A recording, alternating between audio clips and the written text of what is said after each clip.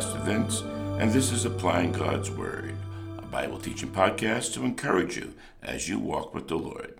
This is episode 17, titled Leadership, a Godly Husband. This is an unpopular title in this day and in some cultures, particularly here in the U.S. It is one, however, that Christians must affirm. Male headship is taught so clearly in Scripture that to deny it leaves us prone to fall into any number of other radically false teachings. If we can read the Bible and walk away denying male headship, we can walk away denying any doctrine that offends our sensibilities. Let's begin with this instructional passage of Scripture from Ephesians 5:21-30. Submit to one another out of reverence for Christ. Wives, submit yourselves to your own husbands as you do to the Lord. For the husband is the head of the wife, as Christ is the head of the church, his body, of which he is the Savior. Now, as the church submits to Christ, so also wives should submit to their husbands in everything. Husbands, love your wives, just as Christ loved the church and gave himself up for her to make her holy, cleansing her by the washing with water through the word, and to present her to himself as a radiant church, without stain or wrinkle or any other blemish, but holy and blameless. In this same way, husbands ought to love their wives as their own bodies. He who loves his wife loves himself. After all, no one ever hated their own body, but they feed and care for their body, just as Christ does the church, for we are members of his body. Now the assumption here is that you both are true believers, as verse 30 states, for we are members of his body. And you are not unequally yoked together with an unbeliever, as warned against in 2 Corinthians 6:14. Do not be unequally yoked together with unbelievers. For what fellowship has righteousness with lawlessness? And what communion has light with darkness? The godly husband is to lead his family. Husbands, you are to lead your family. Though some may assume that this is a kind of leadership that depends on fear and dominance, the Bible teaches something very different.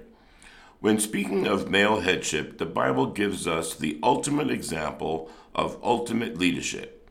We read in Ephesians 5:23, for the husband is the head of the wife, even as Christ is the head of the church, his body, and is himself its Savior.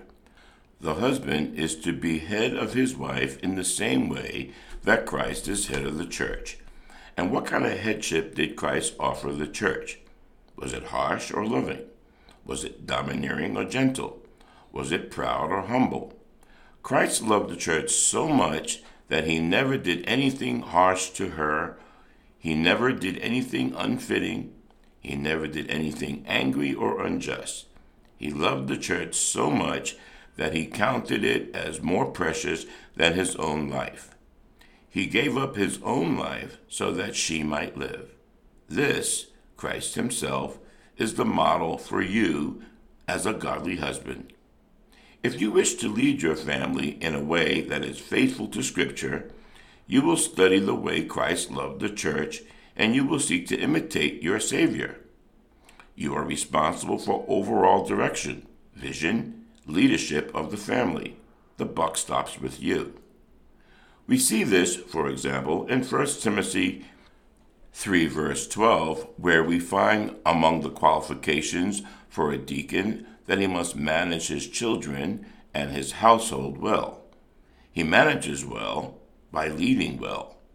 The leadership and responsibility of servanthood is as Jesus says in Matthew 20:26-28. Not so with you. Instead, whoever wants to become great among you must first be your servant.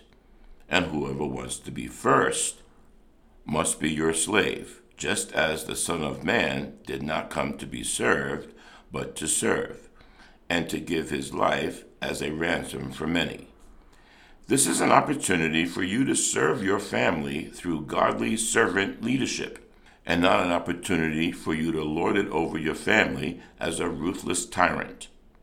The godly husband leads his family in worship. He ensures that the family members are worshiping and that they are worshiping in a way that is consistent with Scripture.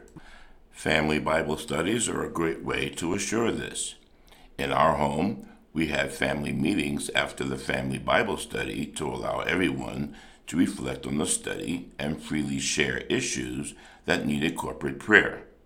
It is a great way to stay connected with all family members and plan the following week's Bible study from family needs.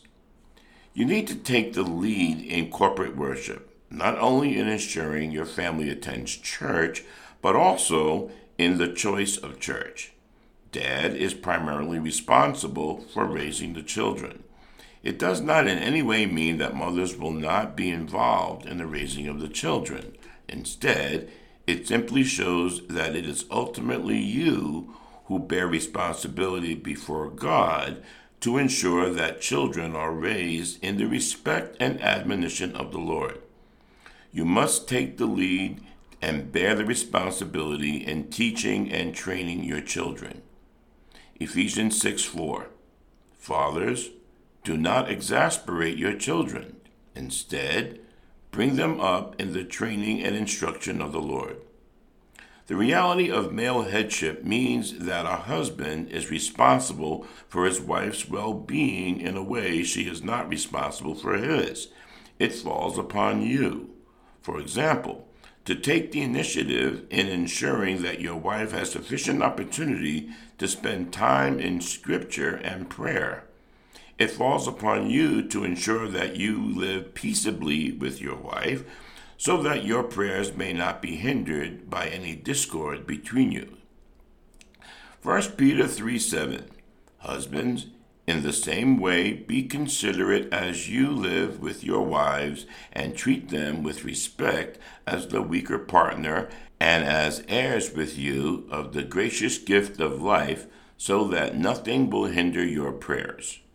As leaders, you bear the greater responsibility and the greater burden. Here are some specific ways you must lead your wife. Lead with love. The leadership of a godly husband is marked by love. Ephesians 5:25. Husbands, love your wives just as Christ loved the church and gave himself up for her. Your wife should never have reason to doubt that you love her, that you love your children, that you are committed to serving your bride in this unique way. Your leadership must be marked with the kind of love that marked Christ's love for his church. That same love, that same desire for God's glory, flows from Christ to the husband and into the family. The godly husband leads his wife with meekness and gentleness. You need to be aware of your own sin and your own failings. You need to lead your wife gently, aware of her own struggles and weaknesses. Again, heed the word of God, which says in 1 Peter 3, verse 7, Likewise, husbands, live with your wives in an understanding way, showing honor to the woman as the weaker vessel, since they are heirs with you of the grace of life, so that your prayers may not be hindered. Lead your wife in a special delight in dignity, leading her differently than you would lead a child or an employee. Lead her with the awareness that you are a servant first, a leader second. Do nothing to puff yourself up with pride, but do everything to show your wife that you esteem her higher than yourself. Lead with confidence. This is a particular challenge today, of course, at a time when some cultures have conditioned us to thinking that men have no business being leaders over their wives. But the godly husband listens to Scripture above the world and leads his wife, confident that God calls him to do just this. Lead your wife with a humble confidence, even when you are called upon to make difficult or unpopular decisions. Remember Philippians 4, verse 13. I can do all things through Christ who strengthens me. Lead with confidence that God is willing and able to bless you for your obedience. May this episode cause all of us husbands the world over to seek the Lord's direction for our marriages through faithful prayer, and through the Holy Spirit, may your days reflect your love for Christ and your desire to apply His Word.